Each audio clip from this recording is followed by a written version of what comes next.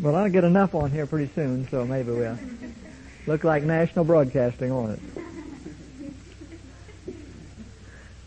You might be interested in this little sentence. I don't remember if I read it to this class or not. I talked to quite a few people, but this is page 71 of volume 7. One sentence of Scripture is of more value than 10,000 of man's ideas or arguments.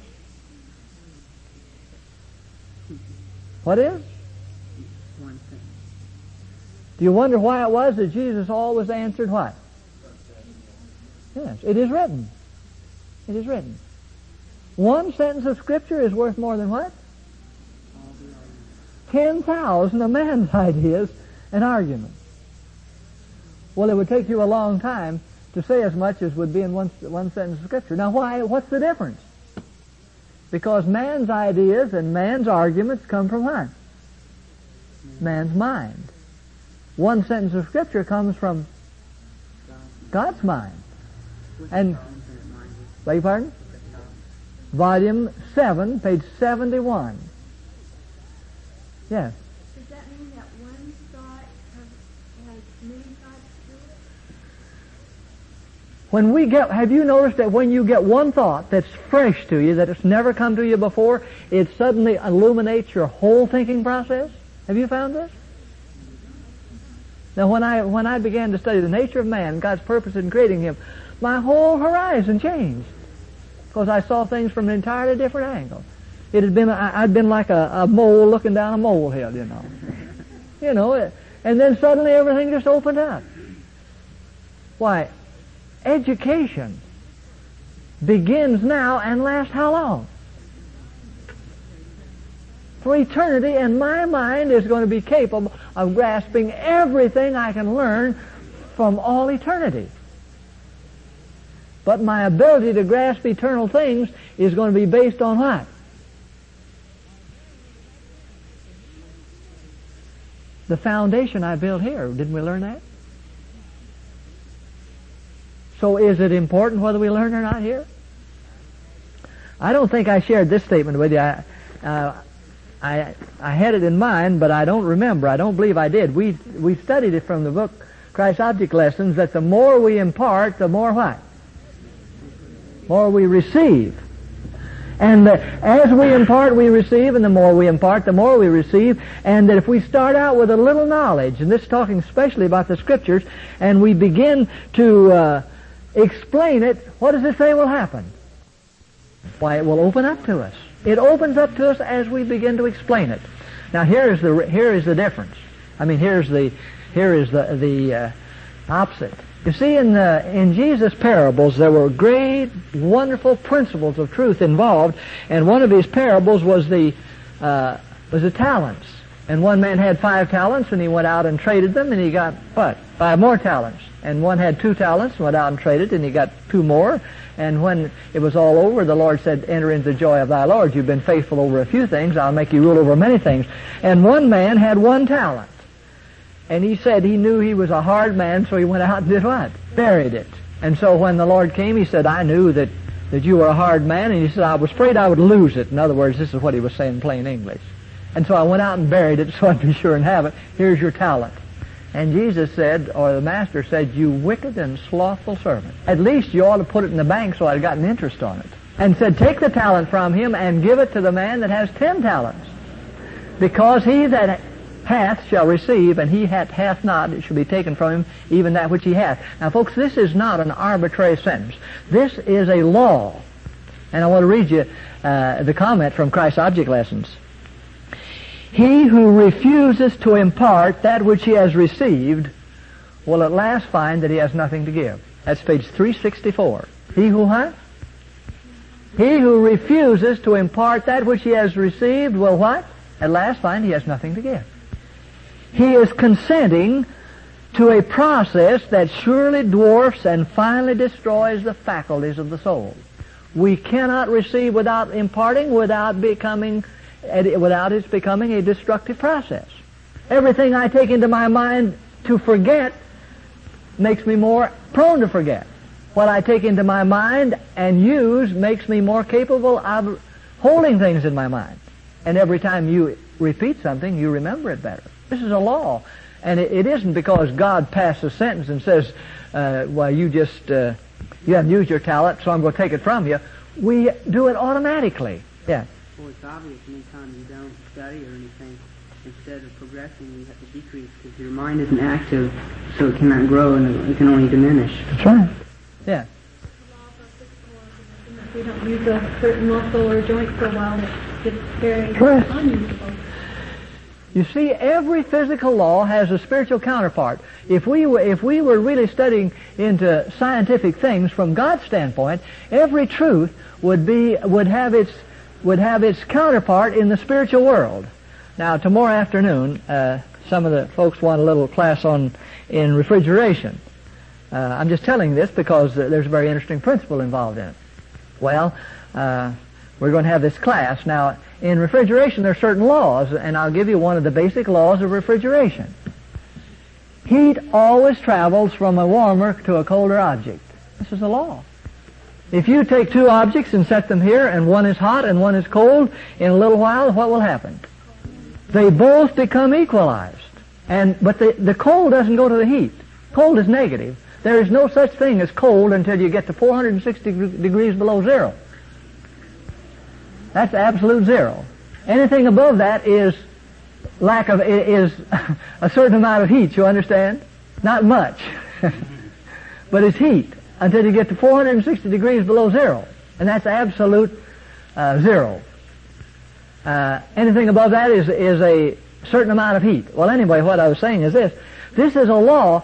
The cold doesn't go to the heat goes to the cold. This is a law of nature. Now, this is a spiritual law. If two people are together and one's hot and one's cold, I'll guarantee you that soon something's going to happen. You know what? They'll begin to equalize. But there's another law, a spiritual law, which we add to that. Now, I'm trying to find this law in nature. I haven't found it yet because we're dealing with inanimate things. The law that God has put in us, that if I begin to give out heat, what's He going to do? What's He going to do? He's going to give me some more. Why, sure. If I impart, what do? I receive. And the more I impart, the what? More I receive. So if we're following out the law that heat travels from the hotter object, the warmer object to the colder, you and I can be continually doing what? And whether we like it or not, whether we believe it or not, we're all imparting something. Did you know that? You see, there's an influence that surrounds every human being, just the same as there's an influence that surrounds every star and every planet. Every planet and every star unconsciously affects others. And many years ago, before all the planets of our solar system were found and named, there was a certain astronomer that was looking into the heavens, and he found a new luminous object, and he thought it was a planet. And he thought it was a planet of our solar system. He wasn't sure. A mathematician, now this is beyond my mathematics. You understand, I don't understand this, but I just read it. A mathematician was studying astronomy and the heavenly bodies, and he found that the bodies in a certain area didn't move normally according to what he could see. And by mathematical calculations, he said that at a certain place, he didn't have a telescope, at a certain place there should be a planet. And they came to this scientific meeting of the astronomers, and one astronomer who was a mathematician said at a certain place there should be a planet. The other man says, I found a planet there. It's right where you said it would be. He recognized that it was there because of the action of the heavenly bodies, one influencing another. When the astronauts went to the moon, after a while they got to the place where the attraction of the moon was what? Greater than the attraction of the earth, and they moved into the orbit of the moon. And everything attracts everything else. And it says in inspiration that we all carry with us an atmosphere, an influence.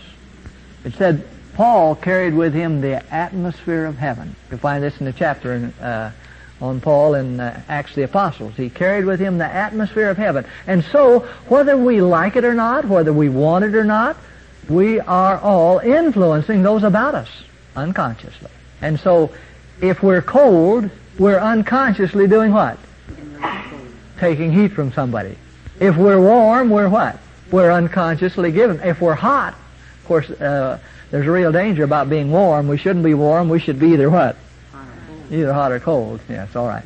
All right, anything else now then? All right. When you were looking for a law or something that would link the heat getting off, well, you consider just a blanket or a goose-down sleeping bag. When you reflect heat to it, it just reflects it back to you, and you get warmer and warmer. Sure. When we have our covers, it isn't the fact that they're warm, they just what? They just hold our heat. Don't let it get away, that's all. That's right. Okay, anyone else have anything? Then we were going to study about the sources of education. Yeah. I was thinking about what you said about not expressing our own thoughts, but just the thoughts of the Bible. I was thinking Jesus really didn't say that much.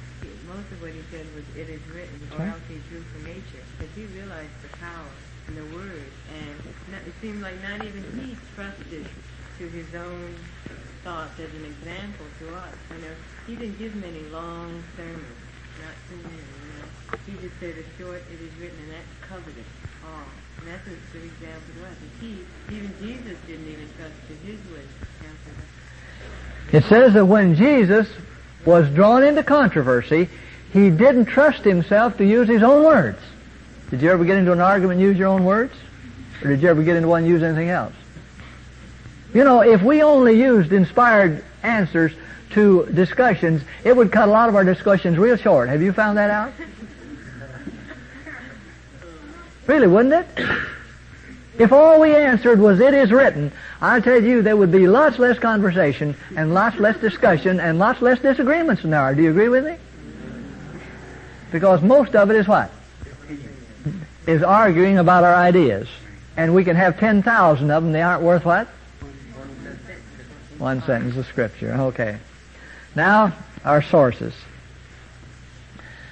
Before we get into that, I want to mention something about the principle of school, and my first statement I want to read is from the book Education. This is our book, although we're not following it too close. The first statement I want to read is page 20 of the book Education. The system of education instituted at the beginning of the world was to be a model for man throughout all after time. Well, if God knows everything, and we've already discussed that, what is there that God doesn't know? He knows just as much now as he will know in 1,000 years. He doesn't learn anything by what happens because he knows it all to begin with. With God, it's just, he's the I am, it's now. And so he set up a model of education at the beginning. As an illustration of its principles, a model school was established in Eden, the home of our first parents. What was? A model school. Well, do you think God ought to know how to establish a school? All right. The Garden of Eden was a schoolroom. What was? Wouldn't that be wonderful to go to school? You wouldn't have to come in out of the rain there. What was the schoolroom? The Garden of Eden. All right. Nature was a lesson book. What was? The Creator himself was the instructor, and the parents of the human family were the students. How would you like to go to that school? You see, it says in Christ's Object Lessons and in the book Education that creation was an expression of the thought of God. I'll read page 16 of Education is one statement. The other is Christ's Object Lessons, page 18. All created things in their original perfection were an expression of the thought of God. Now, if we could see nature and we see it in its perfect form, without the other form that's been put into it, without the other source that's put into it, every time we looked at nature in its real sources that came from God, we would be doing what? We would be looking at God's thoughts. So, in its original condition, nature was a perfect representation of God's thoughts. And remember, we also studied that man had a covering around him, surrounding him. What was that covering? Light. And every time he approached anything, what happened? That light illuminated it. And it was not only a light of illumination, it was a light of discernment, because that light was God's presence. And the presence of God in Adam and Eve was met by the presence of God. Now, I'm not talking about pantheism. I mean the expression of God. God wasn't in it. This was the works of God. But God in them, that light illuminated nature, and the thoughts of God just came back. And do you think it would have been some pretty beautiful thoughts? God put in that garden everything that was beautiful to the sight and was good to eat. You know, if we had everything around us that was as beautiful and more beautiful in our imagination, as beautiful as it could be, and we had everything around us that was so good to eat that it tasted good beyond our imagination, well, we wouldn't have much that we would need, would we, beside that? But that's the way it was. All right, now you say, but times have changed. Oh, yes, times have changed. But I'd like to read another statement, and that was page 20. Now on page 30 of the book Education, it says, under changed conditions, true education is still conformed to the Creator's plan. What is? The plan of the Eden School. Adam and Eve received instruction through direct communion with God. We behold the light of the knowledge of His glory in the face of Jesus Christ. So what has taken the place of God's original presence as man could look upon Him undimmed in His glory? What's taken the place of it? The light of the knowledge. The light of the knowledge of what? Jesus Christ. You see, God that man could look upon in His sinless state has now been changed to Jesus, who is a man that we can look at in His human form and see God in a form we can understand Him. That's why it says, at the end of the chapter, the teacher sent from God, this beautiful statement, this is on page 83, in the teacher sent from God, who is that? Who is it? Jesus. All true educational work finds its center. Of this work today, as verily as of the work He established 1,800 years ago, the Savior speaks, I am the first and the last, the living one. I am an Alpha and Omega, the beginning and the end. In the presence of such a teacher, of such opportunity for divine education, what worse than folly is it to seek an education apart from Him? To seek to be wise apart from wisdom. To be true while rejecting truth. To seek illumination apart from the light. And existence without the life. To turn from the fountain of living waters and hew out broken cisterns that can hold no water. You see, somebody says, but there's so many wonderful things, you know, that you find out in books that people have read. I wonder how many of you really read carefully the first chapter. I hope you've at least read carefully the first chapter of Education.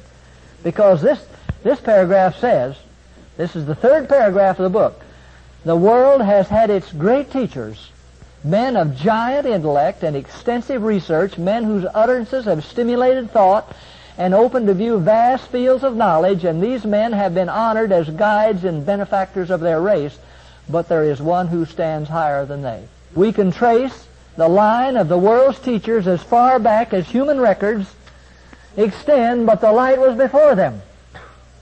As the moon and the stars of our solar system shine by the reflected light of the sun, so, as far as their teaching is true, do the world's great thinkers reflect the rays of the Sun of Righteousness.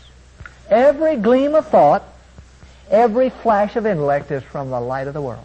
Well, someone, when I was younger than I am now considerably, I was back in the academy, and I got to reading things that I shouldn't read. And we were discussing in our class one day about reading, and I'll never forget what the principal said. It's just still with me. And we were telling him, well, we'd found some wonderful things. And he sat there and listened a little bit, and pretty soon he said very solemnly, well, folks, he said, there's really a lot of good water that goes down the sewer. But he says, I don't drink from the septic tank.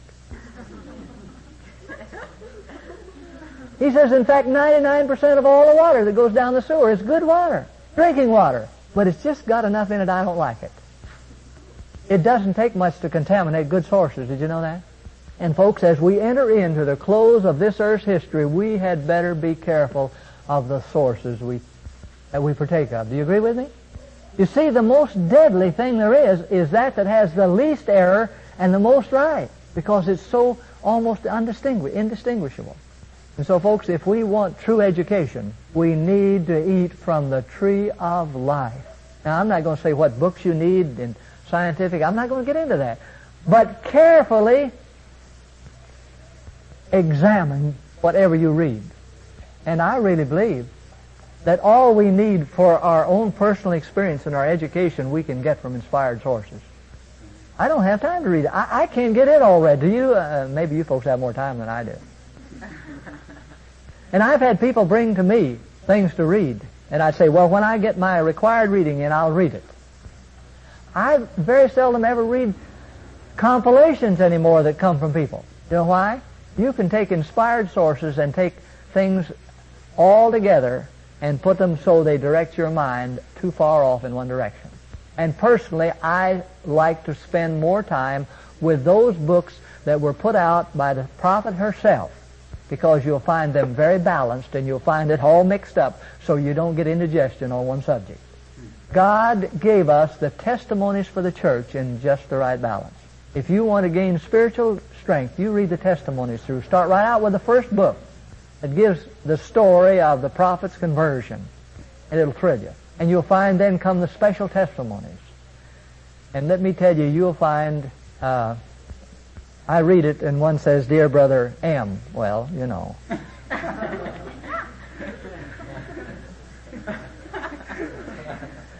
And when sometimes it says Dear Brother R, it should say, well, of course, that's for me too. That's my first name, you know. And I find it says somebody may say Dear Brother S or Dear Sister S. It was written particularly for me. You see, I know some of these were written just as much for me as they were for the person they were written for, because God had me in mind, I'm quite sure, when He wrote some of those testimonies. Now we're dealing with what? With the sources of education. Jesus, in His answer to Satan in the first temptation in the wilderness, said, It is written, man shall not live by bread alone, but by what? Every word that proceedeth out of the mouth of God. Yes, Andre. I really am impressed with what you just shared with us. I've heard that once before, and it's just amazing how the Lord has a way of repeating His instruction every now and then, not letting it get by. There's a statement here. I have a copy of this article from the Christian Educator, the same reference where you get the statement, knowledge never before. Now won't you stand up and share with the people? Now this is a speech class. Thank you. Yeah, I said I had a copy of the whole article that appeared in the Christian Educator. This article by Sister White, and the date was 1897. Just one sentence that just really spoke to my heart and relates to what Brother Martin just said.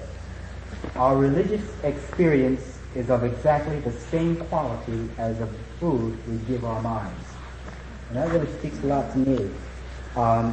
When I read Education, page 77, and I read about how Christ followed the divine plan of education, as far as his literary influence was concerned, it was from the Scriptures.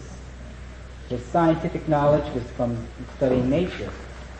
His practical, useful experience was learning a trade from his father.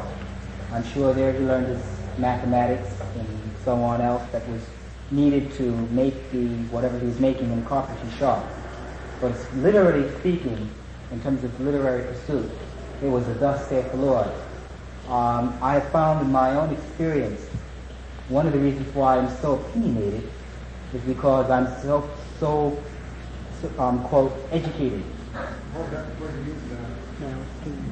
Excuse me? What do you think you were? Something?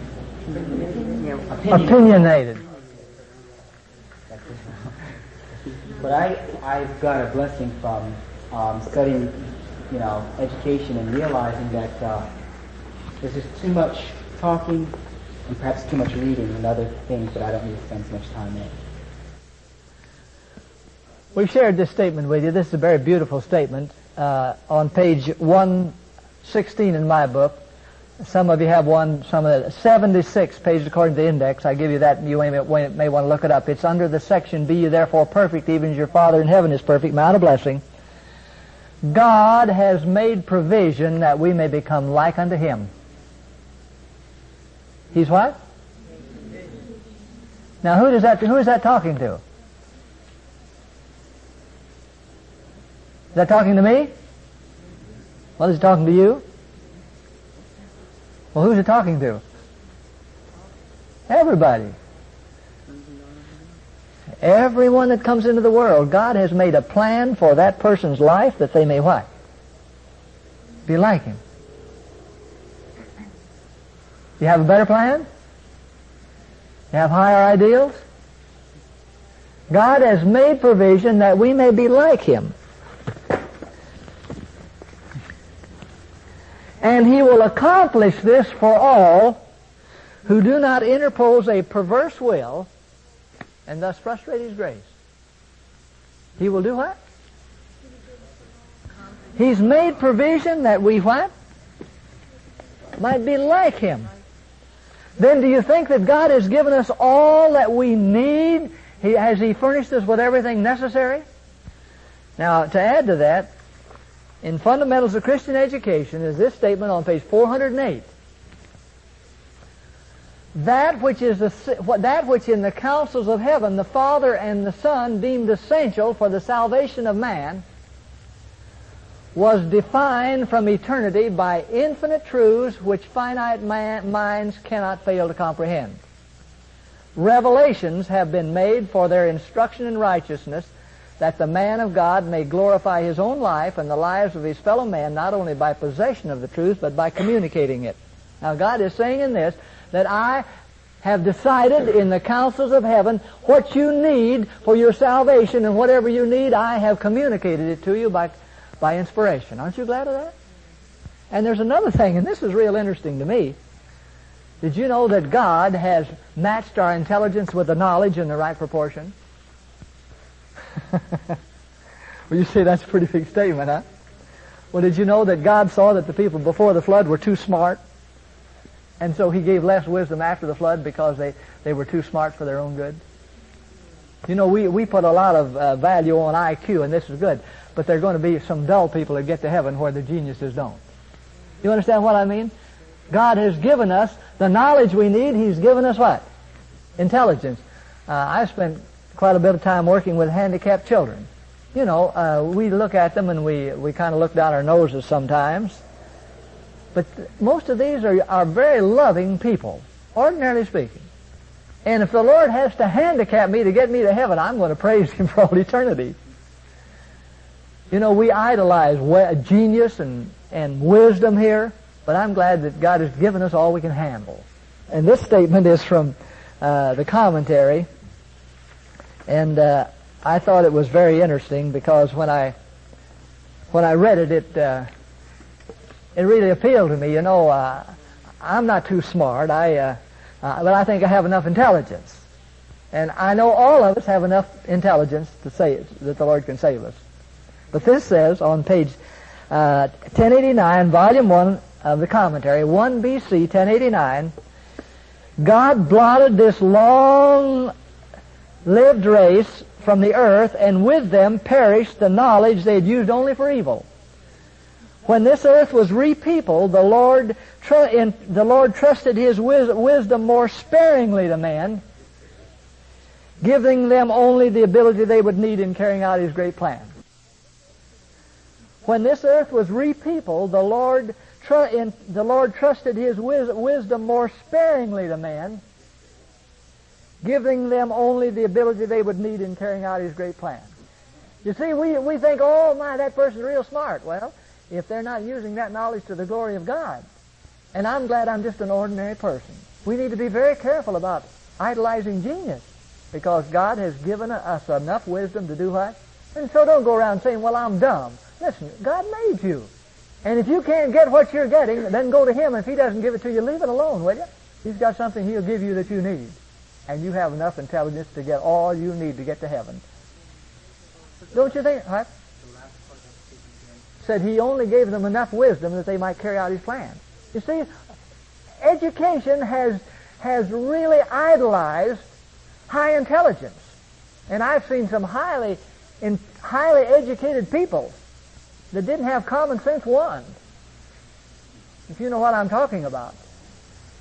If a lot of people were dropped on a desert island, they'd sure have a hard time if they didn't have somebody to wait on them. And one of these days, something's going to happen to all of us. Did you know that? Just a minute. Let me read this. I just cut this statement out. I think I shared it with you. This is written in 1906 regarding the Mountain View. Now, this is out in California where people, that's a little better than anywhere else. But it's all right. Something's going to happen out there, too. Because we are now settled here in Mountain View, it says, we seem to think that we shall never be moved. But there will come a time when there will be a great scattering, a scattering that we do not now dream of. A what?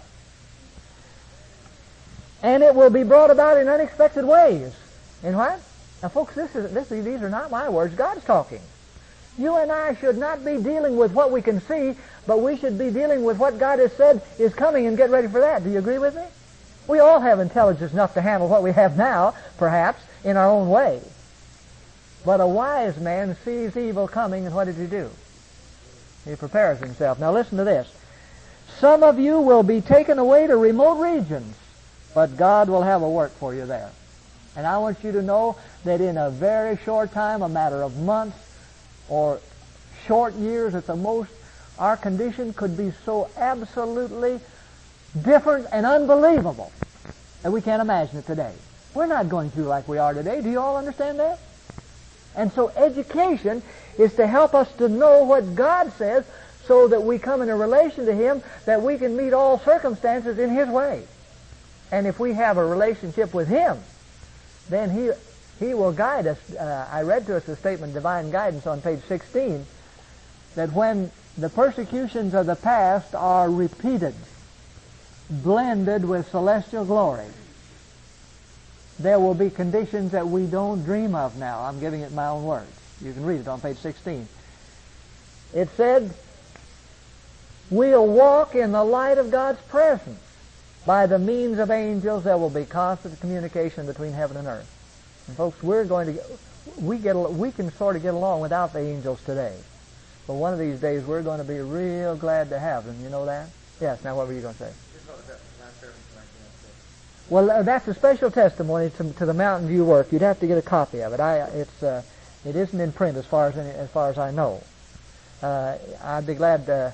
Some of these references I think would be real good to get in print. But now, back to what I was saying. God has decided in the councils of heaven how much knowledge we need. And He's given it to us in what? In inspiration. Do you think we should be digging? Do you think that we're going to learn in class what we individually need to know? Don't ever think it for a minute. All we can possibly do is get a few fringes. But we should be studying as if our life depended on it, because it does. Did you ever read a statement that says something like that? There's a chapter in Great Controversy that would be real good for all of us to read. It's called The Scriptures a Safeguard. There's some very interesting statements in that. One at the very beginning of the chapter says, the last great delusion is soon to open before us. Antichrist is to perform its marvelous works in our sight. It's going to bring down what? Fire from heaven. Do you think this is going to deceive a lot of people? You see, here's something else that I want to bring right in here because it's real important. God seldom does the same thing twice. You know why? Why, the devil would begin to counterfeit it immediately. He only had Israel march around one city. Why didn't he do all of it? Why didn't he march around all of them? He always does it in a new way, and he directs his people so that he catches the devil off guard. This is why we must study. He just doesn't do things twice. Seldom. There was a time when it was the sign of the true God for fire to come down from heaven and to burn up a sacrifice. When was that? In Elijah's time. Will that be a test again? Yes, it will, but not God's test. Whose test will it be? And people are going, listen, this is not going to be done somewhere in the corner. Do you think it is? When this comes, this is going to be on television. This is going to be the great decisive test. Because at this time, who's going to be here? Satan. And he's going to prove to the world he's Christ because he can do what? Well, you think it's going to deceive a lot of people? It will deceive everybody but the elect. All right, now notice. So closely will the counterfeit resemble the true that it will be impossible to distinguish between them except by the Holy Scriptures. Is this education?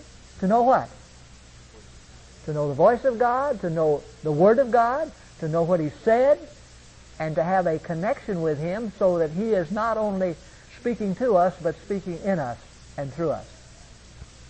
By their testimony, every statement and every miracle must be tested. Well, do you think we should be testing things by statements and miracles, by the inspiration today then?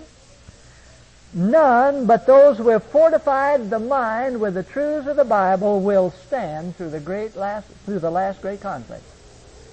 None but those whose minds are what? Fortified. This is on page 593 of Great Controversy. To every soul will come the searching test. Shall I obey God rather than men? The decisive hour is even now at hand. Are our feet planted on the rock of God's immutable Word? There's another place that says that we cannot trust our senses. Well, did you ever hear anybody say, well, I know it's true, I saw it? Did you ever hear that? Have you ever said it? Well, it may not be true if you see it. I remember when I was young, many years ago, I heard a missionary come back from India. Or I read it, I don't remember. It's been the story came out of India then as a missionary, and the missionary was over there and he was working among the people, and they have devil worshippers there. They have all kinds of things happen in India. And he was standing on the street, and here came an Indian faker. He came out and he rolled out a mat. And while he was standing there looking, a tree came right up out of that mat. And it had fruit on it. And an Indian boy came and climbed that tree and was eating the fruit. He thought, well, isn't that something? How'd that happen? And he had a camera. And he took out the camera and he took a picture. And he was so excited he went home and he developed that picture. And what do you think he found? He saw the Hindu faker, and he saw the mat, but there was no tree and there was no Indian boy there. There was nothing there. Let me tell you, God has devil has the ability to make us see things that aren't there. Do you think that's true? Well, sure, he can make things appear to us. This is why we must not even trust our senses. It must be based on what? Right down here in Chattanooga, several years ago, a mother and a daughter were on the safety zone waiting for a bus, and a crazy driver came through and ran over that safety zone and killed them, the daughter and the mother right there. The husband was a teacher out at Collegedale. They had two more daughters out there. After that, several nights, the mother and the daughter appeared to those two girls, telling them that they'd come back to visit them. Would that be really a deadly thing when you had lost someone that you'd loved? But this has happened many times. This is not something different. And you know what they had to say? You're not my mother. You're not my sister. You're the devil. Well, listen, do you think that's easy? And doesn't it say in Great Controversy that our loved ones are going to come back? Folks, we have to be grounded. And we have to be grounded in thus saith the Lord. This is why we should understand. It's not just a matter of knowledge, folks. It's a matter of life and death. And we must know that we have a connection with Christ Himself. All right. Now, I see we're not going to get very far into this sources of education, but the statement that we were talking about education. We were talking about coming back to the Eden School and how we should we're going back to the type of education before it's all over of the original education. Folks, one of these days, if we're scattered, and it plainly says all schools among us will close, well, I don't know when that's going to be. But I know this, that we're going to have to stand individually and alone. Individually and alone. And we must know that we do know what is truth.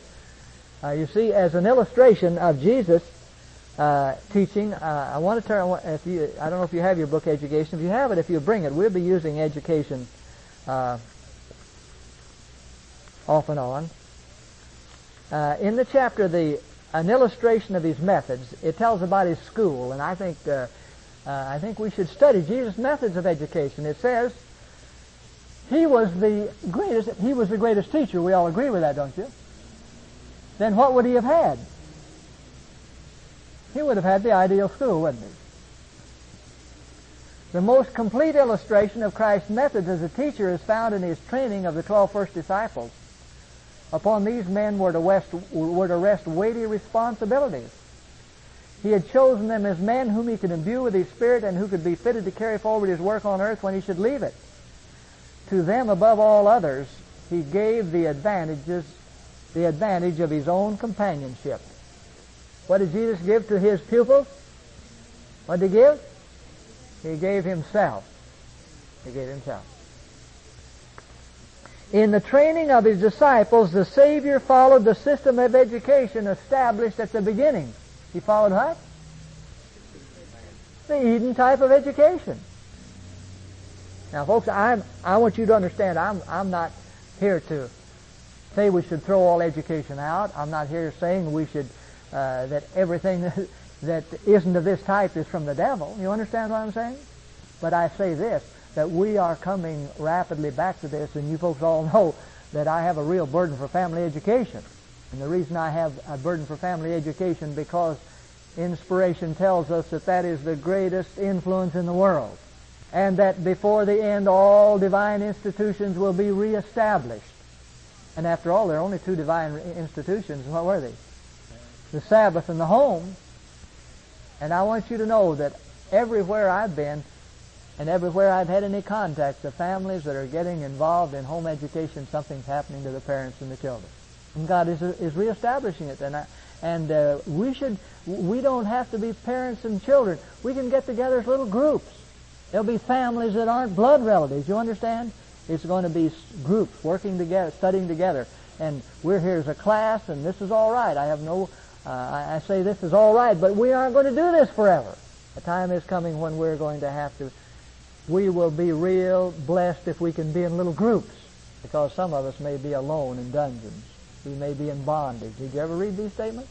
And now we're preparing for it. And listen, we don't wait for the last minute to get prepared.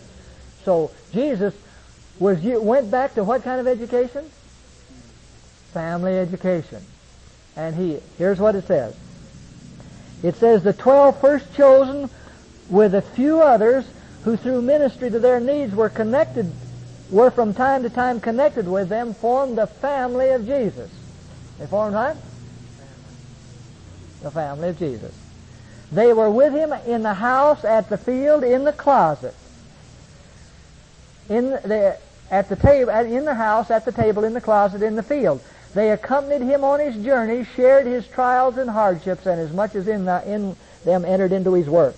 Now, his pupils were chosen from the ranks of the common people. Now, I've asked this question many times. Were the disciples uneducated men? Were they uneducated? Yeah.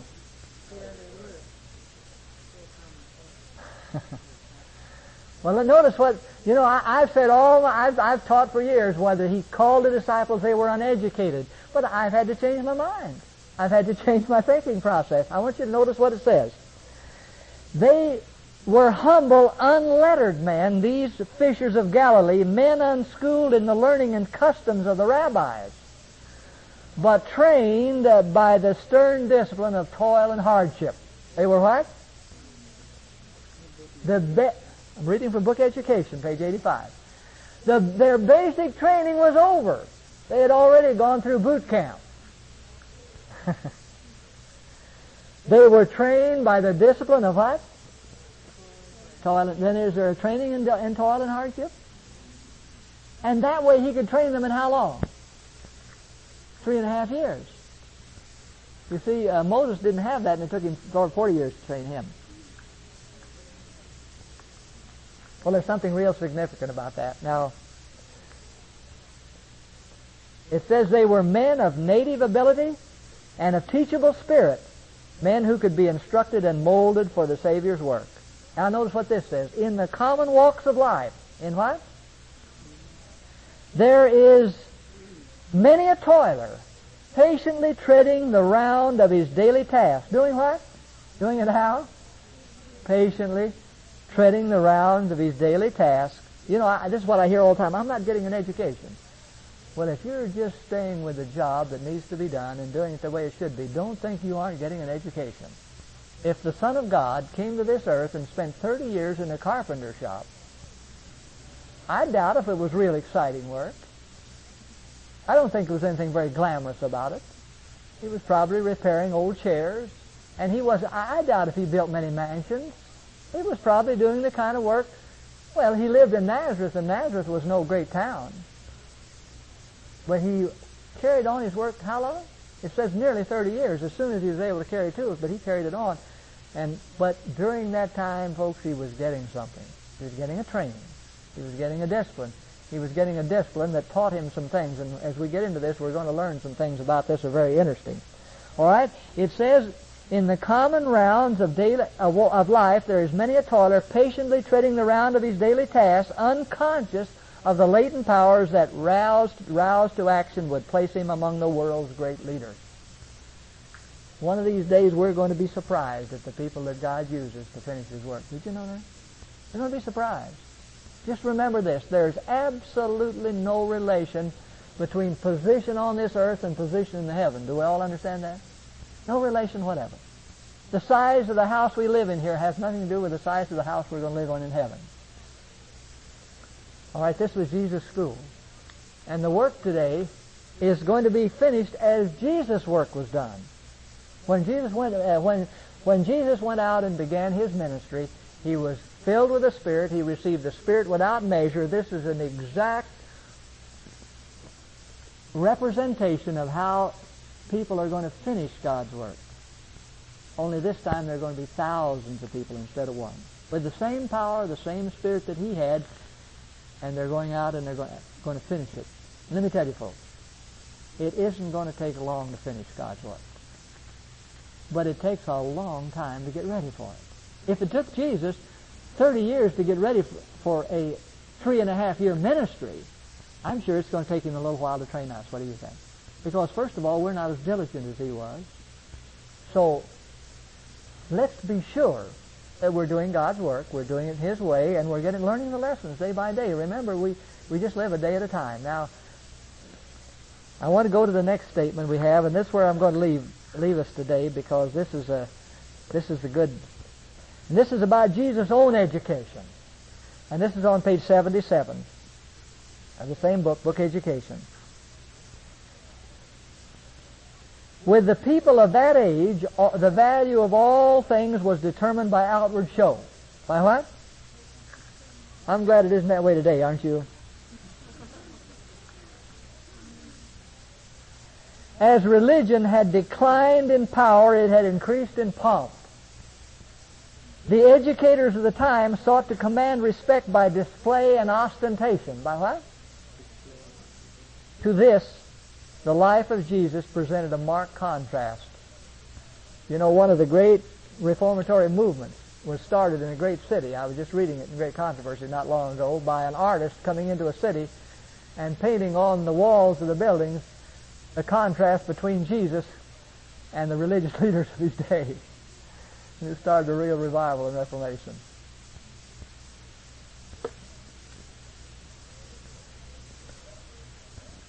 His life demonstrated the worthlessness of those things that men regarded as life's great essentials.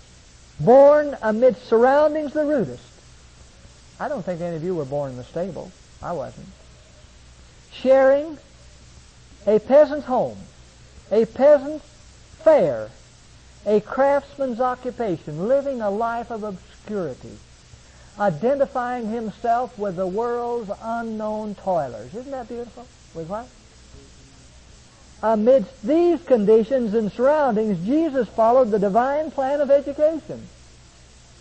Where? Rude surroundings, obscure, uniting himself with the world's what? unknown toilers. He followed the what?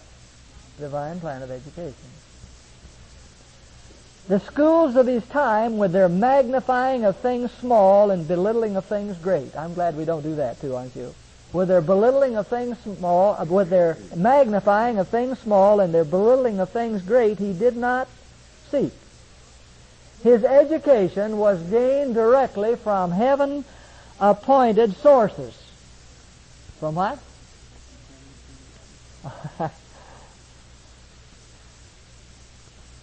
From useful work.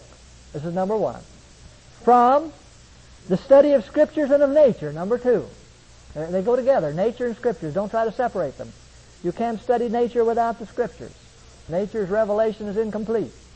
From the studies of Scripture and natures, and from the experiences of life. From what? God's lesson books. Now, I want us to get this. What are God's lesson books? Useful work, study of Scriptures and nature, and what? Life's experience. Experiences of life. God's lesson book, full of instruction to all who bring to them the willing hand. The what? The willing hand, the seeing eye, and the understanding heart. And then it says, I want you to notice the next sentence. It's a quotation. The child grew and waxed strong in spirit, filled with wisdom, and the grace of God was upon him. Thus prepared, he went forth to his mission in every moment of his contact with men, exerting upon them such an influence to bless, a power to transform such as the world had never witnessed. Because in this he received an education that enabled him to have the witness of power. Now, folks, these are God's lesson books, and don't ever forget it. What is the first one? Useful work. Now, people, of course, you folks know that I have a very, I suppose maybe I'm overbalanced. I don't know. I don't want to be, but I believe in useful work. And I'll tell you why I believe in useful work, and I don't have much time to tell you on this. We're going to go into this. Our next study, we're going to study these books. We're going to start with useful work. We'll see what you can find about it. And I'll tell you why I believe in useful work. Is because when you have useful work to do, everything you do is important. When you're dealing with practical things, you can have 99 things right and one thing wrong, and it won't work. And if you were that close to things theoretically, it would be wonderful because you wouldn't know whether it worked or not. In practical things, people learn to follow instructions. And they find if you don't follow instructions, it doesn't work. You see, in all the theoretical knowledge you get, somebody has to tell you when you're wrong. But when you're doing practical things, nobody has to tell you. You know it right away if it doesn't work. It's right in front of you. If you're hanging a door and you don't do it right, nobody has to tell you.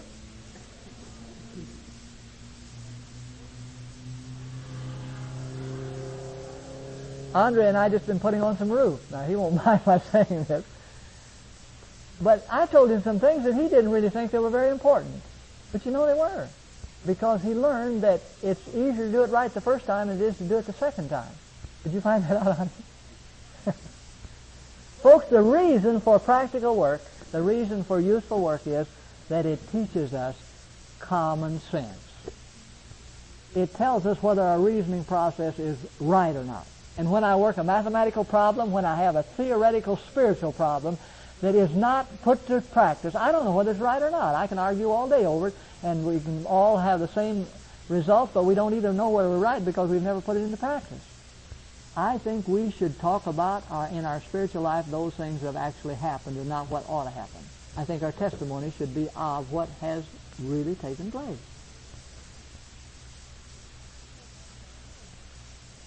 You see, I have 3 or 4 watches, and there isn't much wrong with any of them, but they don't run.